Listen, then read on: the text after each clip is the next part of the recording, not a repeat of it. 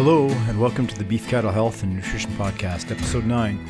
I'm your host, Dr. John Campbell.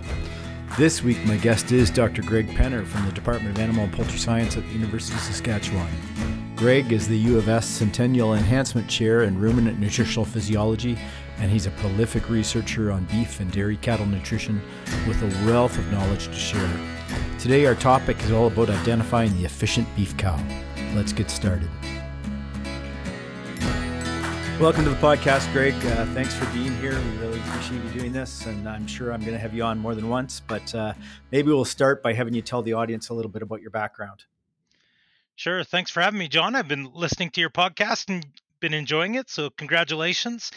I grew up in the Saskatoon area. Actually, I'm a city slicker, to be honest, but my family was quite involved both on dairy farming aspects and beef cattle aspects and even sheep. So growing up as a kid, I got lots of diversity in my livestock experience, and that really pushed me into taking an agriculture degree here at the U of S.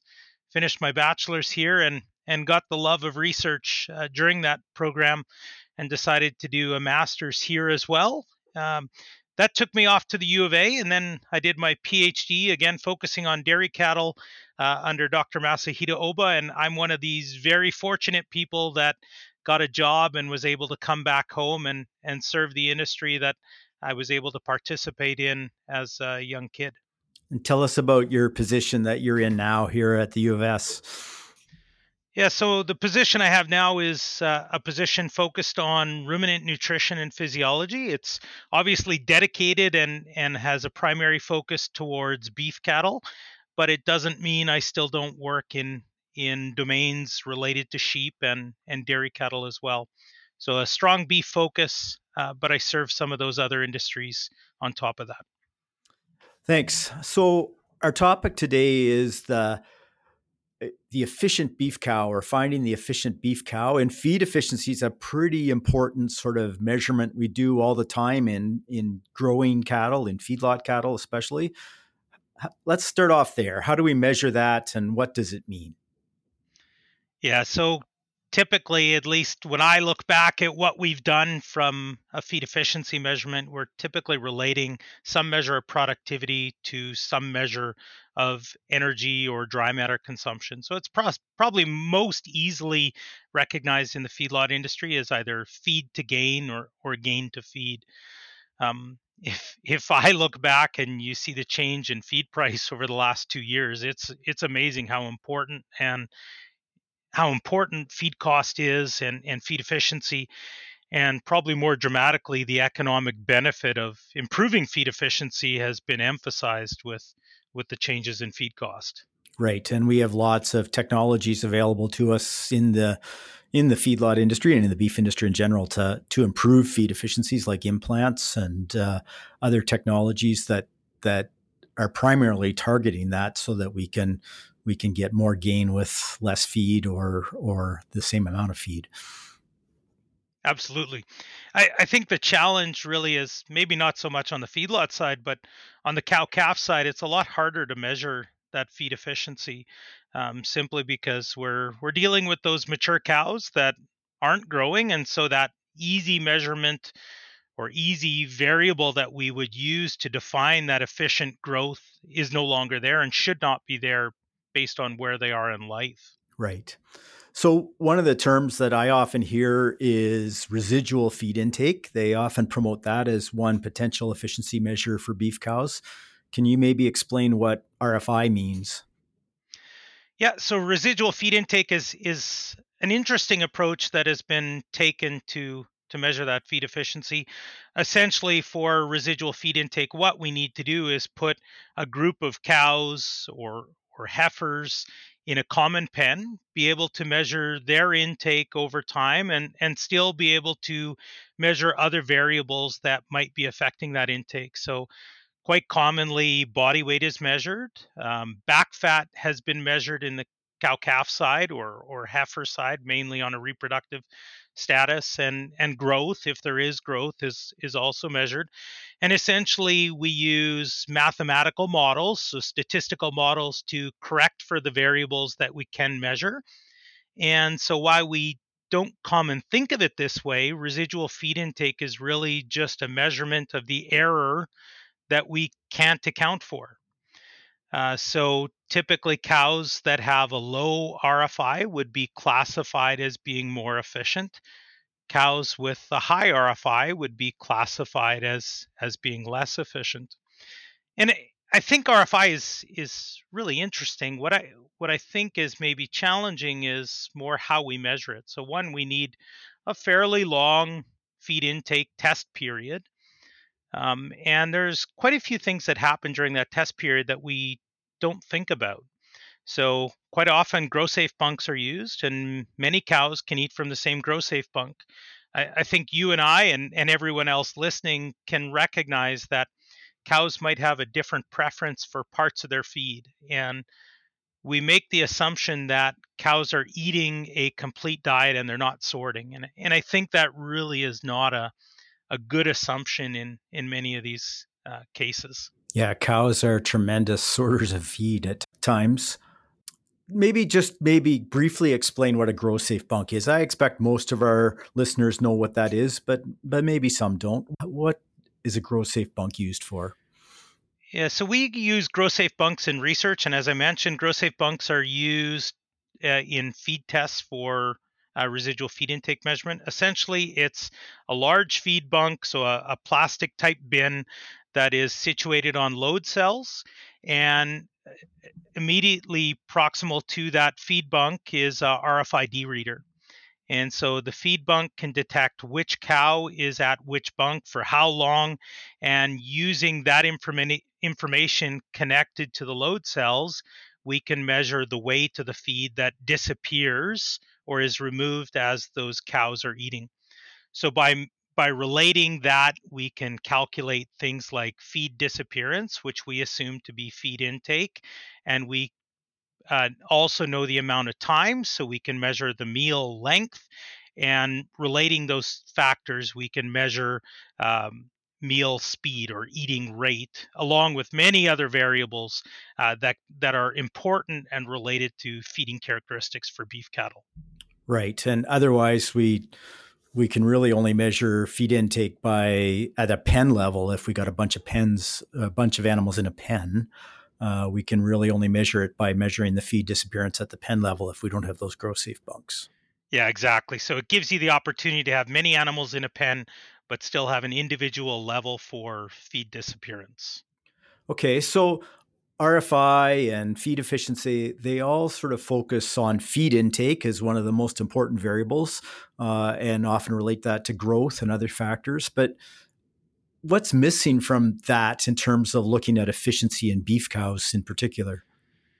Yeah, so again, the beef cow, at least the major factors that impact financial profitability in a cow calf operation is the number of calves first that are sold, and then secondly the weight of those calves. So that has or could have very little to do with dry matter intake at a specific time in the production phase, or dry matter intake relative to back fat again at a specific production phase. So I think at least when we started thinking about this concept, we wanted to use efficiency metrics that had financial relevance to beef cattle producers rather than just dry matter intake. And again, I'm not saying dry matter intake doesn't matter. We know cost of feed is really important, but that's a cost, and we're missing the revenue side of the coin when we're thinking about that feed efficiency metric alone. Feed costs are important, but it's also important we get that cow pregnant and she raises a calf that weans a reasonable weaning weight, etc. That makes a lot of sense to me as a veterinarian, especially. So you recently completed a fairly interesting trial that tried to rank the efficiency of a group of beef cows. And maybe before we start talking about the trial itself, who was involved in this study? You had a lot of collaborators, and maybe you want to talk about who else was involved. Yeah, so this was really a project that was driven from the ground roots up. Working with Dwayne Thompson and Ross McDonald, we had a lot of conversations on what we could use to drive efficiency measures in beef cattle. So Dr. Bart Lardner, John McKinnon, Mika Sai Coquell, Matthew Links, and I all sat down with Ross and Dwayne and started thinking about what we should actually use as a measurement indicator. The things that came out very clear were really the aspects of what I would call the rancher's contract with cows. So those cows need to be able to thrive in the environmental condition that the producer imposes. And so in many cases, this is an extensive grazing system, whether that be summer grazing or winter feeding, at least for cows in Western Canada. They need to be able to calve early in the calving season. And there's a lot of work showing those cows that calve early have heavier calves at weaning simply because those calves are older at the time of weaning or marketing. And they also have a longer time to return to estrus. And then they need to wean a heavy calf at the time of weaning. And we didn't want to just look at calf weight. We wanted to express that calf weight as a function of cow body weight so that, we're not indirectly biasing frame size in our assessment. So that's really the criteria we set up. We measured a few parameters. We measured back fat and rump fat thickness at calving, and that was our measure of how well did that cow do over our extensive winter feeding system. We measured calving day within the calving season. So those cows that calved earlier on were giving a higher score.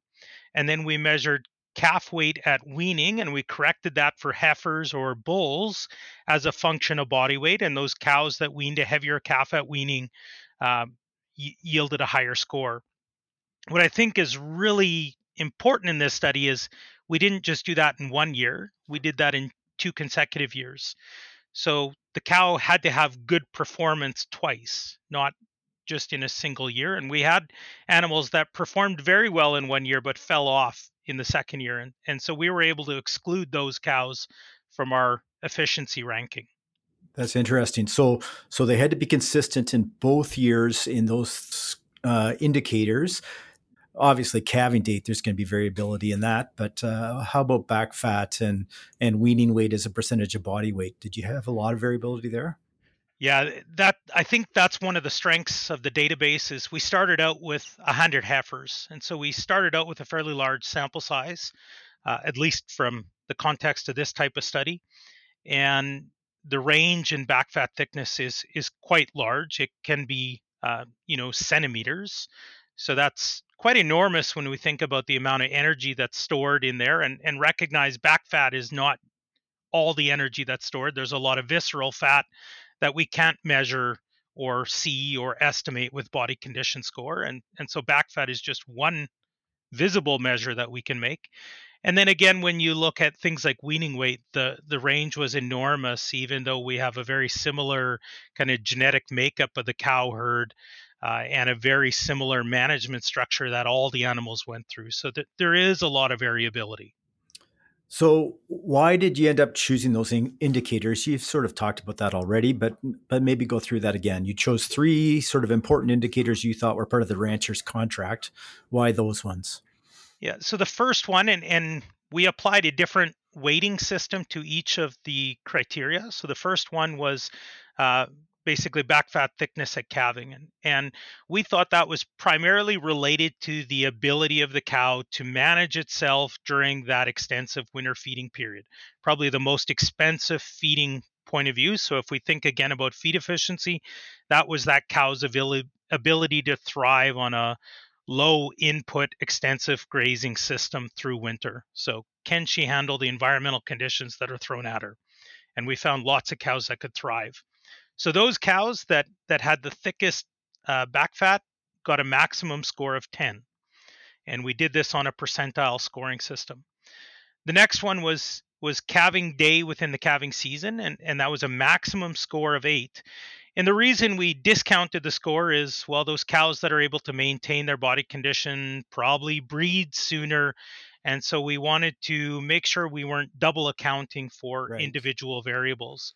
The final one was calf weaning weight. And again, calf weaning weight is affected by the cow, but it could be affected by the sire. It could be affected by other management systems. In our case, they were all grazing and grazing the same pastures, so it should have more influence on the cow. But there are external factors, so we wanted to decrease the weighting of that variable Right. as an assessment of the cow. Okay. So once you had all these cows ranked over 2 years and you ended up choosing sort of the 10 most efficient cows and the 10 least efficient cows, ended up being 9 in each group. I guess you had to drop a couple cows out because they didn't work very well in the system. But what did you do next? Yeah, so then we took those cows and we actually fit them with the rumen cannula. So we put a hole in their side so that we could gain access to the rumen so that we could really understand the digestive physiology associated with how they were able to maintain their contribution to the rancher's contract. So we put them, so we cannulated them, we brought them into a metabolism barn, and we put them through a series of dietary treatments where we measured all kinds of things like body weight. We confirmed the back fat thickness. We measured dry matter intake, rumen fermentation parameters, how they use the fiber in the diet to move through the rumen, and finally, total tract digestibility.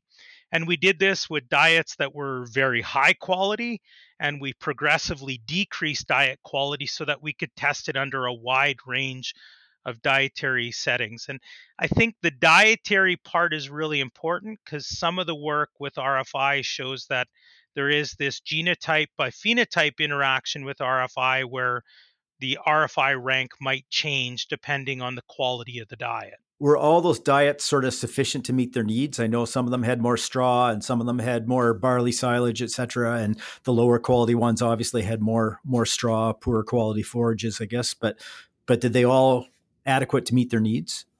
So yeah, the diets were all formulated to be adequate for the physiological stage that they were in. And remember, these were dry, non-pregnant cows, so we could get pretty low in terms of diet quality. And our lowest diet was very marginal for energy. So it was still meeting requirement, but it was just meeting requirement, providing they ate enough dry matter. As you went through that, what were the main differences between these high efficiency cows and the low efficiency cows? What did you see? Yeah, the interesting part that came out, and again, we didn't select cows based on body weight, but those high efficiency cows were lighter and statistically lighter than the low efficiency cows. Dry matter intake was absolutely not different. So if we're selecting based just on dry matter intake, we would have missed these cows. But because they were lighter and ate the same amount of dry matter, they actually ate more dry matter as a percentage of body weight. So this kind of goes against what RFI would have suggest, where we would be selecting cows for lower dry matter intake. We are actually probably not selecting against dry matter intake, but actually selecting for cows that have higher dry matter intake as a function of body weight. Those were kind of the main variables that we saw. And then the other part of that, if we go back and we take those cows and we look at their calf performance, and calculate their net revenue, those high efficient cows had much higher net revenue than the low efficient cows. So we did actually improve, I guess, return on investment, or improve our revenue position from those high efficient cows. Right, even though they're eating more per unit of body weight. On But kilos of dry matter is still the same. Right. So overall, was there a significant difference in size between these high efficiency and low efficiency cows? Yeah, visually, at least I couldn't pick it out. But yeah, when we run them on a scale, those high efficiency cows had a lower body weight statistically. They also had thicker rib and rump fat thickness, both in the field study, but also they had greater back fat gain during the metabolism portion of the study. So it shows that even with those diverse environments, the same physiological indicators that we were using to classify efficiency was showing up in the field and in controlled conditions in the barn. Interesting. So you also were looking at what was going on in the rumen of these cows, and you might have to explain this to me in simple terms, as I'm not a rumen physiologist by any means, but just what did you see there that was different in the rumens of these high efficient cows? Yeah, so maybe what I'll do is just back up and think about strategies. So one of the strategies for efficiency would be to have a cow that eats less but gets every last piece of value out of that forage. Or we could have another strategy where cows are able to eat the same amount or more and they digest what's readily available and they get rid of the rest. Okay, so we wanted to separate which strategy are these cows using? Are they maximizing digestibility or are they maximizing the easily digestible nutrients and getting rid of the rest? And so one of the variables we looked at was NDF turnover. So this is really just the turnover of fiber in the rumen, and we can differentiate between the turnover of digestible fiber and the turnover of indigestible fiber, that fiber that sits in the rumen and creates bulk fill.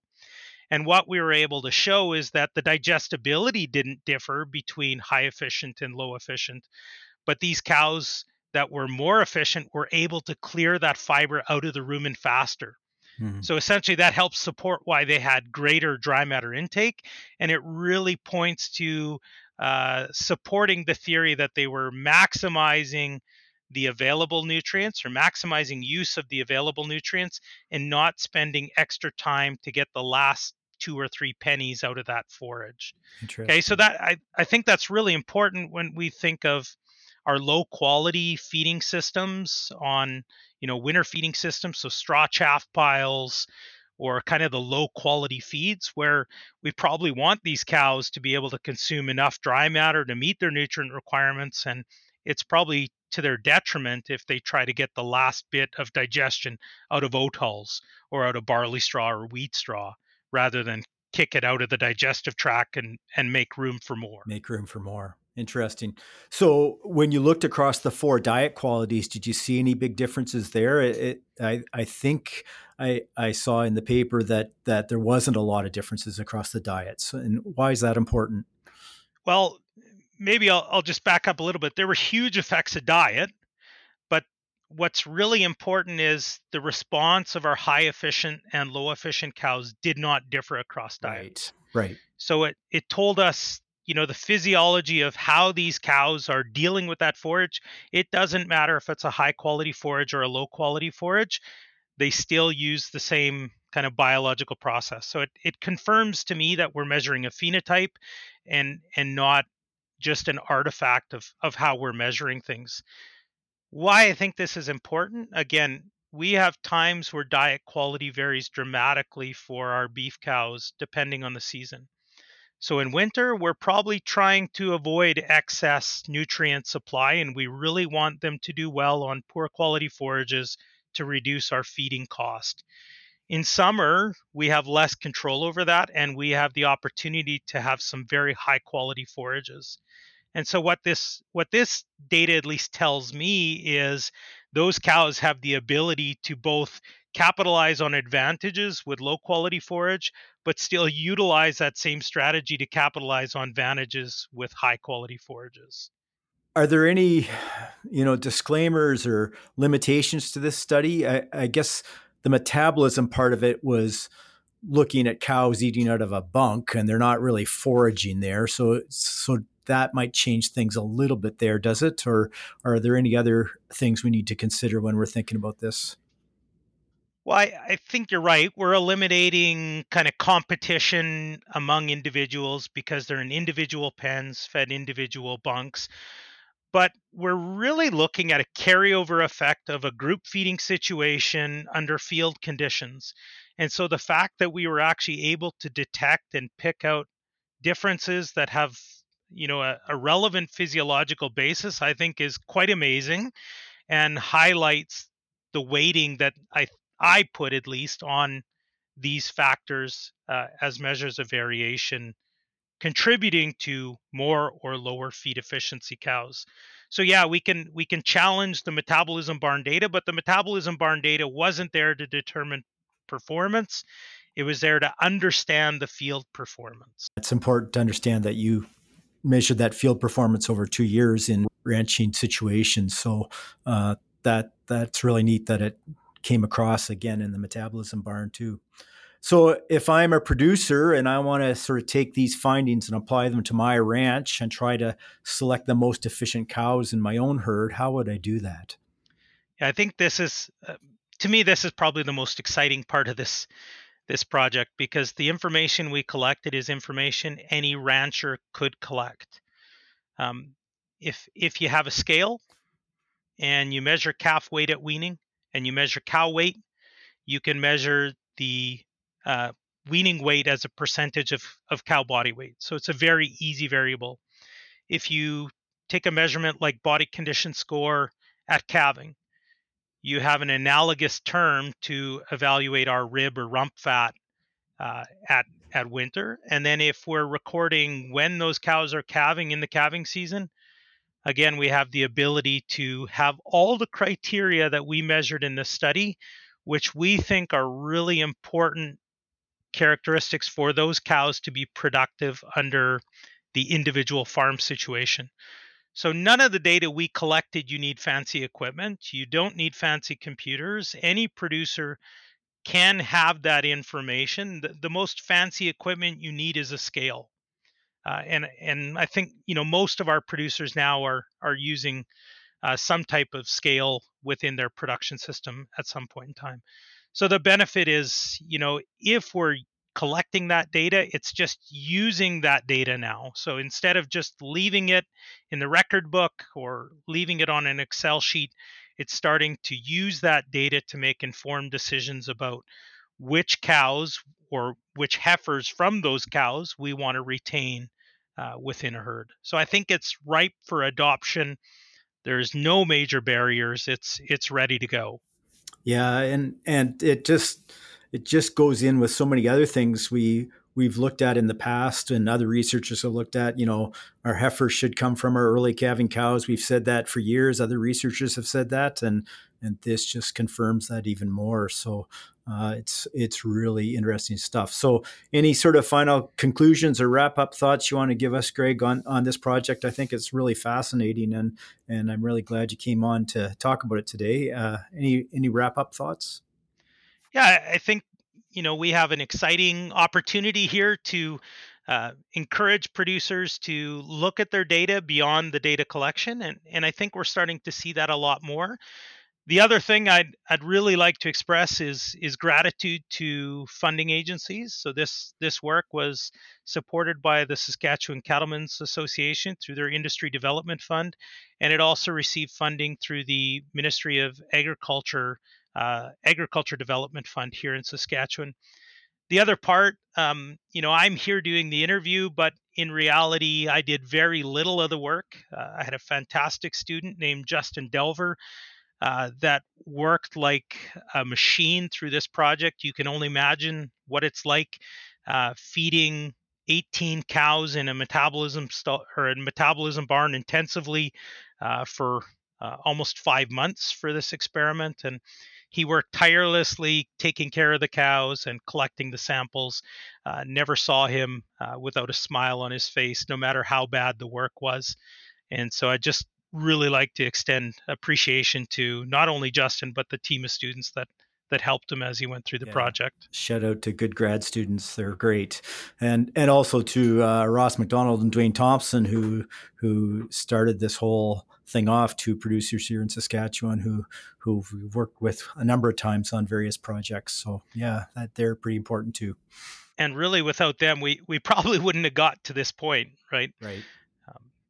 That driving force was really important to get us thinking about these concepts. Well, I think we'll call it a wrap for today. Thank you so much for being on the podcast, Greg. I'm sure I'll have you on again in the future. Love to, John. That's our show for this week. I want to thank each of you for listening to the podcast, and thanks again to my guest, Dr. Greg Penner. Thank you as well to our sponsors, the Alberta Beef Producers and the Beef Cattle Research Council. Please consider subscribing wherever you get your podcasts. If you have questions or comments or feedback, We'd love to hear from you. Just email us at bchnpodcast@gmail.com. That's bchnpodcast@gmail.com. Take care until next time.